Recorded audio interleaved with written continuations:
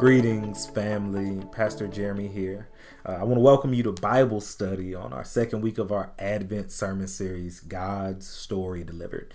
Of course, we're still in the Advent season, which we recognize as a season of preparation and anticipation. Preparation for the coming of the Christ child, but also for the second coming of Christ. And one way we prepare our hearts and our minds and our hands for action while we wait and anticipate is to search and study the scriptures together. So I want you to take some time and get a pen or a pencil and some paper to jot down or doodle about anything that strikes you as we move to explore the text together. In this particular sermon series, we're looking at 5 women who helped to deliver God's story of love, joy, peace, and hope in Scripture. Last week, Pastor Jad talked to us about Eve and dispelled some commonly held misconceptions about her as a nuanced historical, literary, and theological figure. Today, we'll take a look at Sarah, a character who is complex and nuanced in her own right. She's a pious woman of God who is also proactive, which will make more sense to us as we move throughout the narrative. She's the wife of Abraham, who is considered the progenitor of the religious traditions named for him, the Abrahamic traditions, including Judaism, Christianity, and Islam, making Sarah a key figure in those traditions as well. 2 of the most interesting themes that we find in her story are those of agency and voice. And we see how that changes for her also throughout the narrative. She's the mother of Isaac, the one through whom God fulfills not only one promise, but many, eventually including the coming of Jesus, which we anticipate in Advent. So before we get to our main passage for this week, which I'll let you know is Genesis 18, verses 1 through 15, just so you can open your Bibles up to it, let's take a look at the journey that brings Sarah along with Abraham to this point. The first place we see Sarah mentioned in Scripture is in Genesis chapter 11, in the genealogy detailing the descendants of Terah, her father-in-law, Abraham's father. It's also important to note that at this point in the story, her name is still Sarai, and Abraham is still called Abram. It's also important to note that we find out in chapter 11 that Sarai is not able to have children. Going back to the idea that this information is offered to us in the midst of a genealogy, it's notable to mention that genealogies are intentional literary tools in Scripture. The particular function of this genealogy is to connect Abram and his family, along with Sarai, to the story of Genesis so far. Reading it, we learn that Abram and Sarai are connected to the story so far because they are descendants of Terah, and because Terah is a descendant of Shem, who is a descendant of Noah. This communicates that what's going on in this story is a continuation of what God has already been doing, from the garden where we met Eve last week, all the way to the land of Naran, where Terah dies. In chapter 12, God speaks to Abram, telling him to leave that place, to leave Naran, and go to an unknown land that God would show him. God says to Abraham, "I will make you a great nation, and through you all families on earth will be blessed." We understand that this means through Sarai as well, though she is not explicitly named here, and the details of how this will come to pass are unclear at this point in the story. So Abram and Sarai, along with their nephew Lot, take everything that they have, along with all who will be considered members of their household, and they set out for this new land that God had promised to show them. Eventually, as they travel, famine strikes the land and they head to Egypt.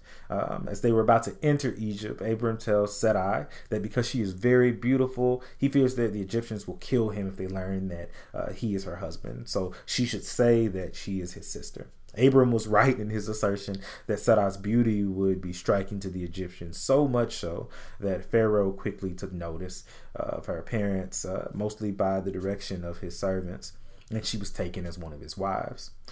During this time, Abram was adorned with many gifts on her behalf until the Lord begins to afflict Pharaoh with plagues because he had taken another man's wife as his own.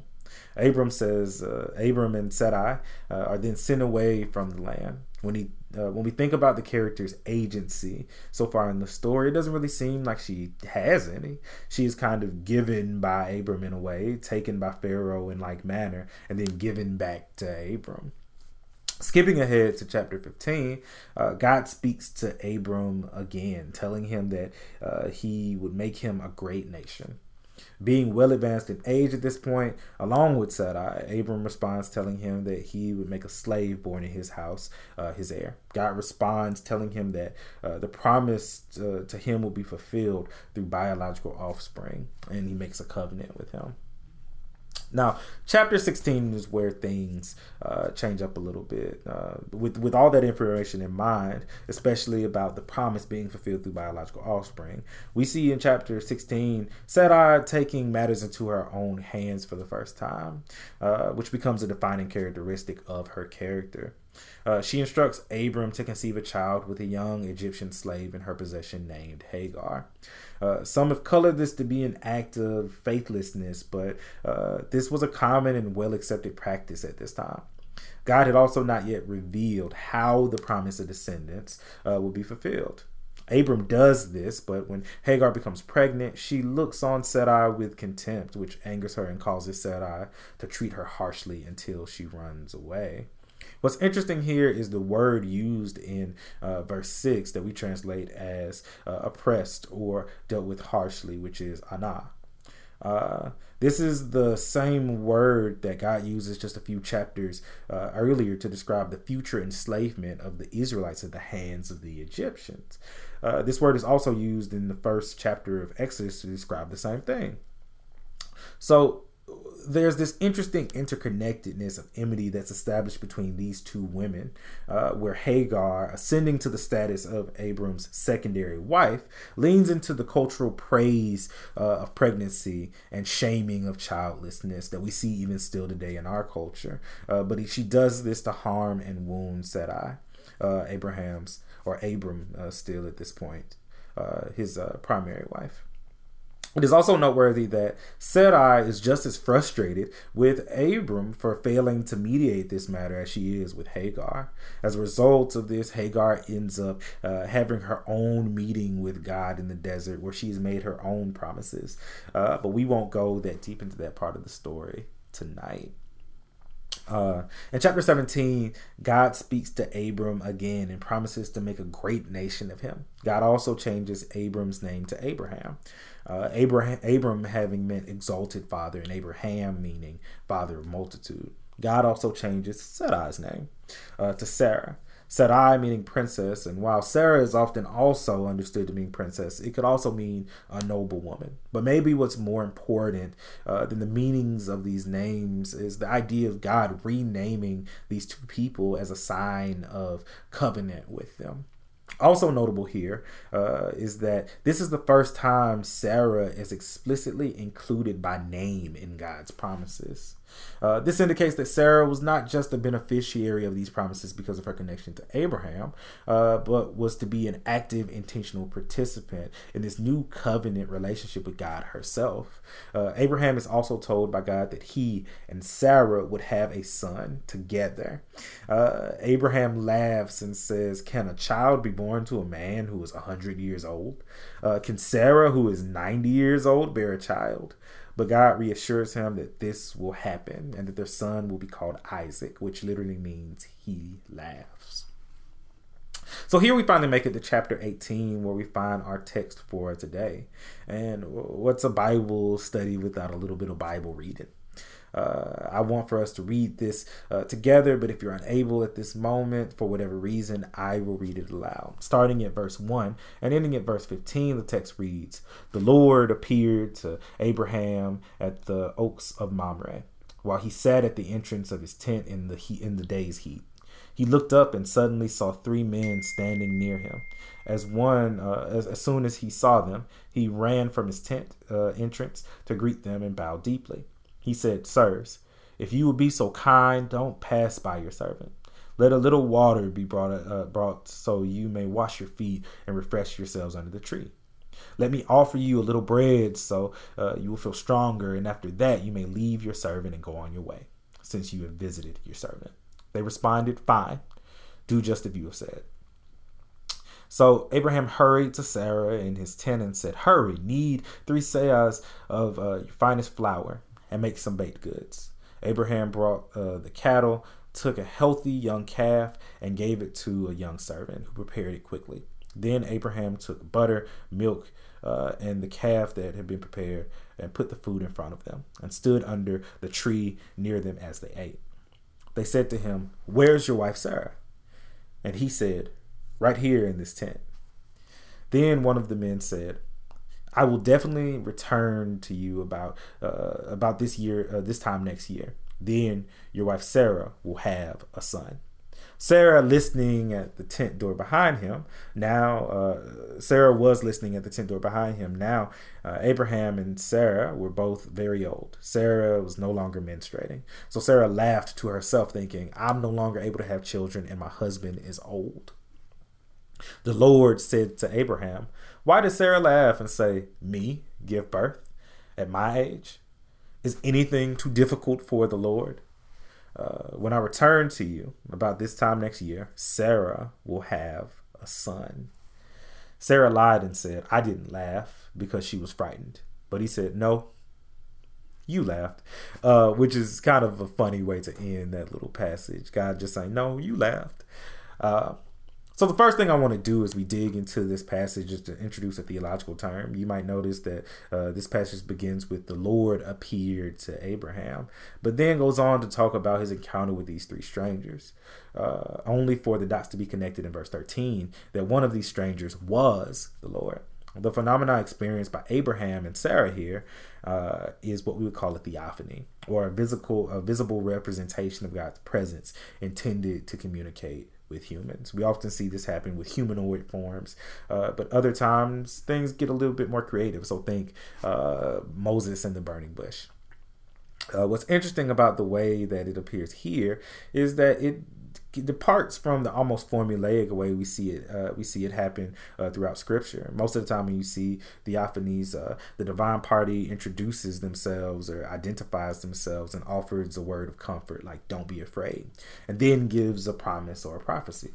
Here, we see a textual identification. So the author tells us that God is present. There's no self-identification, and there's no word of comfort. There is, however, a divine promise or prophecy. Also, the text does not indicate at what point Sarah and Abraham realized that they're in the presence of the Lord. One possible cause for this deviation is that the text didn't originally center around the couple encountering God, but came to do so in the editing process. Pastor Jad mentioned last week the Yahwist, Elohist, Deuteronomist, and priestly sources, and how Genesis is a composite work, which this text shows a lot of evidence of Yahwist influence. It's likely that we get chapter 18 as a result of stories being merged.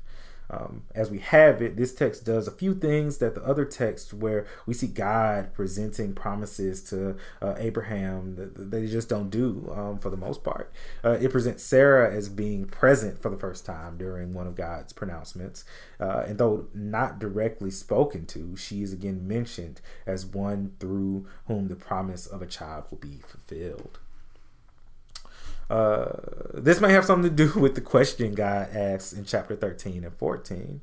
When the promise of a child comes forth, Sarah laughs just as Abraham had done in chapter 17, when God presented that information to him for the first time.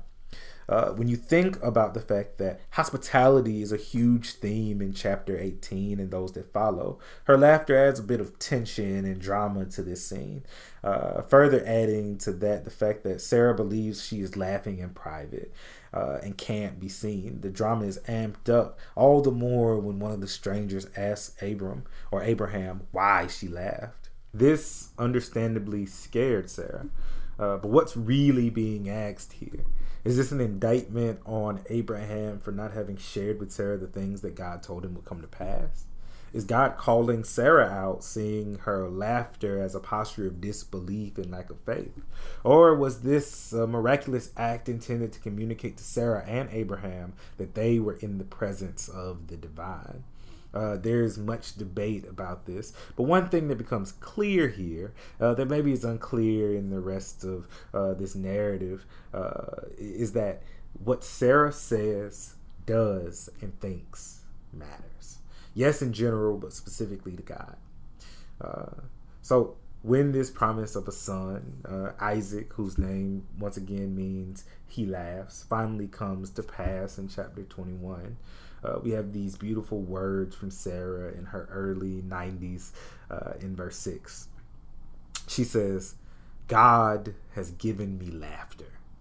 Everyone who hears about it will laugh with me." This now is the laughter of joy as opposed to the laughter of doubt or shock that we see in verse or chapter 18. And it also kind of mirrors the first promise that God issues to Abraham about how all families on earth will be blessed by him. Just like all those who hear Sarah's story of laughter and joy will also laugh and have joy. So here we have it. Sarah, a woman who had the faith along with her husband to leave her homeland to a completely unknown place that God would show them. A person who uses her agency to help move the plot of God's story along, although helping make it a little messier as well. A woman who experienced and overcame the undue shame many project on childless folks. And altogether, ultimately, a woman who laughs.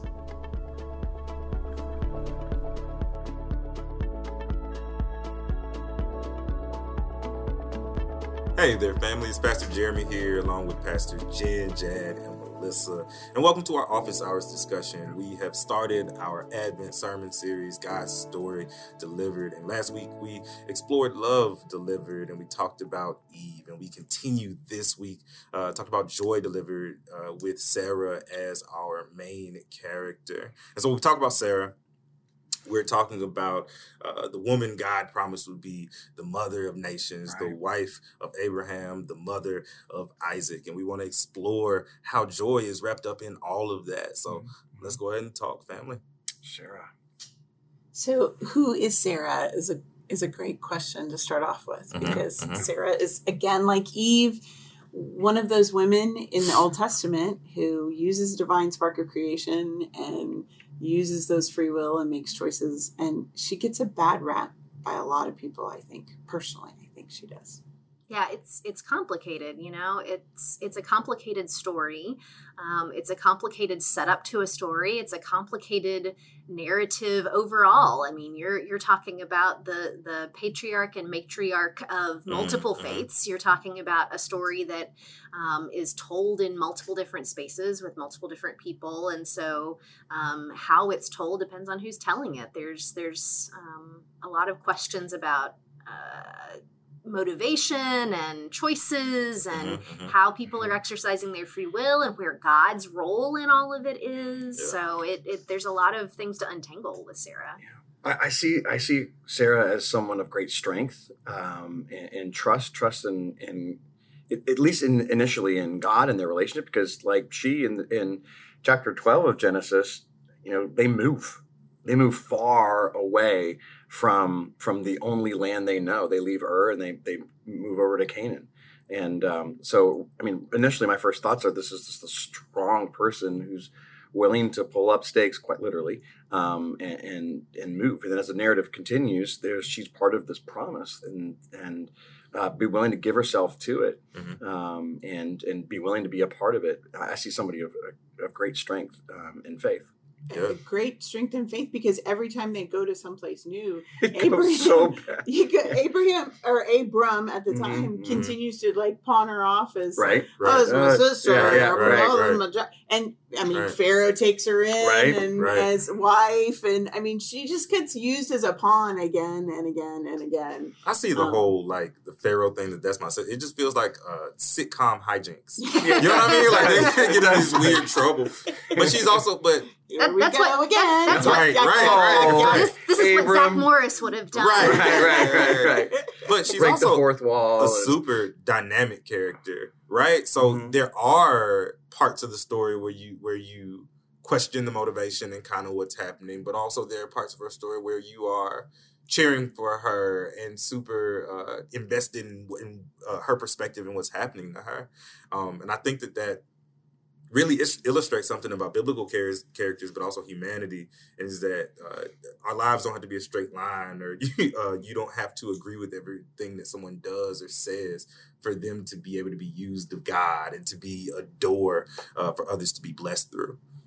So if we continue where we left off with Eve, that whole struggle that's birthed of free will, that struggle that we all have of, are we creator or are we creating? I mean, I think that's what we see Sarah in. Melissa, you said last week in the episode that it's a constant, Genesis is a constant retelling of that story again and again. And here we are. And here is a woman who shows what many of us do.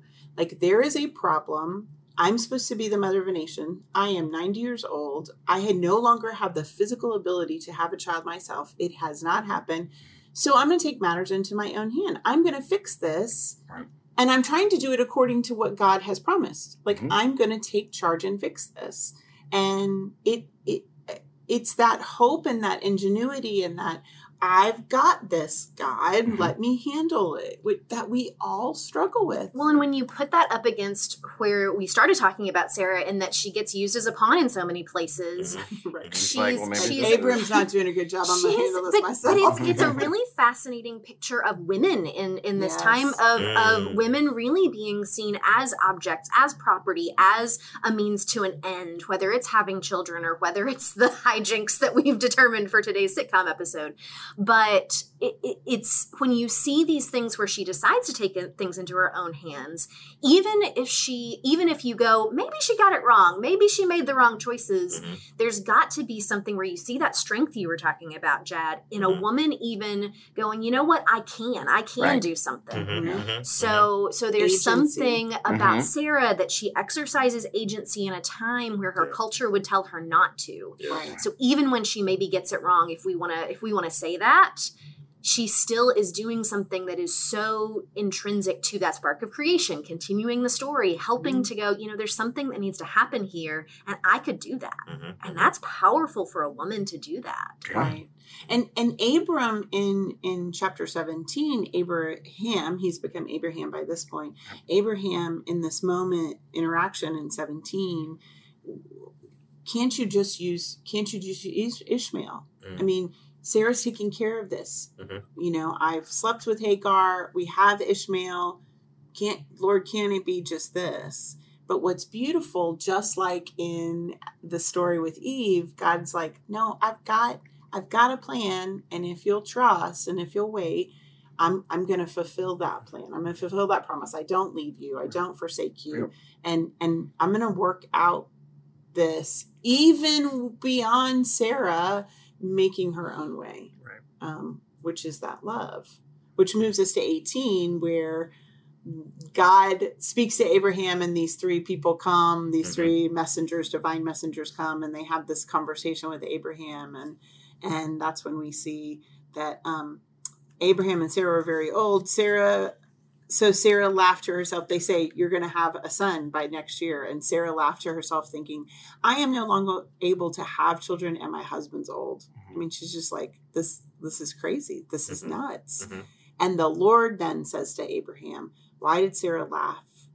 Me give birth at my age? Is anything too difficult for the Lord? What does that mean for you? And how does that connect to joy?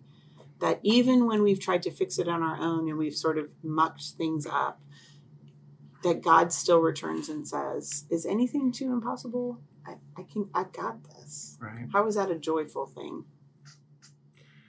Well, I mean, I think in the cynical world we live in now, it's a lot of coulda, shoulda, woulda. Oh, if I only would have known that this would have happened this way, then I wouldn't have, right? And there's all this kind of second guessing that we can do, but what I appreciate is that Sarah, she laughs, but then she lives within it. Okay, I went off on my own and did my own thing, and here you are, God blessing and continuing to be consistent, and I step back into it. And we talked last week about consequences and things. Like, she's willing to stay back into that promise and into that blessing. So I don't. I think the laughter with Sarah is just so poignant. That element, and we see that with Isaac, Isaac's name. But I think about in our own contexts where we choose to find joy. I think about when we and many others were standing in a pouring down rain welcome hall a couple of weeks ago. Yeah, for sure. And the flooding we were experiencing in there, and just having to continue to move buckets around and having to continue to figure out what on earth are we doing and how are we going to, get past this and overcome it, and what does this mean and what are the implications. In the moment, I think there were so many times, Jen and you and I think a number of times just looked at each other and said, you've just got to laugh. Yep. You've got to laugh. You've got to find joy, even in those moments where the future is unclear, where to say everything's going to be fine in that moment is like, oh yeah, you're going to be the mother of nations at 90. I think that it just does not compute. It is not something that in that moment you could see how we're getting to the other side, but to be able to know and have faith that God is with and God is in and God is around and God continues to do that. Yeah. I think there's a place of choosing joy in that too. So. Yeah, thank you, because that's where I lost my train of thought. And I was like, wait, what am I talking about here? But that there, instead of beating ourselves up or herself up, she lives within the blessing, and that is joy. And so I think for me, as we talk about Sarah here, that's something I need to take away and work on myself with, because God's continually present. God's continually at work, like you said, I think even through our flood, and that I could beat myself up for doing my own thing and writing my own covenant and creating God as I want God to be, and then God shows up as God is. I can beat myself up over that, or I can be joyful to remain within that blessing. So it really reminds me of Moses and just the idea of being in the presence of God, and it just kind of be too overwhelming for a human being. And then I think about Sarah, and I think about her laughter, and it reminds me of a quote from this guy named Pierre Cardin. He said, "Joy is the infallible evidence of God's presence." Mm-hmm. And so just thinking about being faced with just this faithfulness and this promise of God, that's too big. It's overwhelming, just like the literal quote unquote presence of God would be. And so what do? You laugh. Because what else do you do with something that big and that, I don't know, uncontainable? Yeah. It's almost cheesy because I've just heard it so much, but it also is true, and especially in these things, that happiness and joy are two different things. Yep. That happiness is a feeling, that it's a little more saccharine, it's a little more circumstantial, but that joy comes from the Lord. The joy of the Lord is our strength. All of those phrases are because there is something specific about joy that is different than our idea of happiness. And I think that's something that you see in here too, because as you said, it's not like Sarah had this easy life where laughter came easily and everything just sort of worked out. They were nomads. They were moving all the time. They were pitching tents and living in deserts. And I mean, all of it was a hard life. With this God that was brand new to them. Yes. Right. I mean, these were the first, since Adam and Eve, that we hear that God has chosen them to be in relationship with, which is really interesting. Like, what does it mean to follow one God? This was a whole new thing, and for her to be able to go, oh, I thought I had it, and easily I was wrong. I found out in the last chapter, so to speak, I was wrong. That's not how God wants. God still wants to use me. God's not going to just turn me away and leave me out is a beautiful thing. It is. And it follows that idea that consequences and punishment are not the same thing. That we saw in the second creation story in our first podcast of this series. But the consequences of the events of the garden and the sending forth from the garden aren't necessarily a punishment for their actions, but the consequences of those actions. So it's kind of the same thing for Sarah to realize, because that is a new theological concept, that God wouldn't be a God of punishment, that God would be a God that was continuing to be faithful, even when there are, and they had to deal with the consequences of her choices. That didn't go away. Right.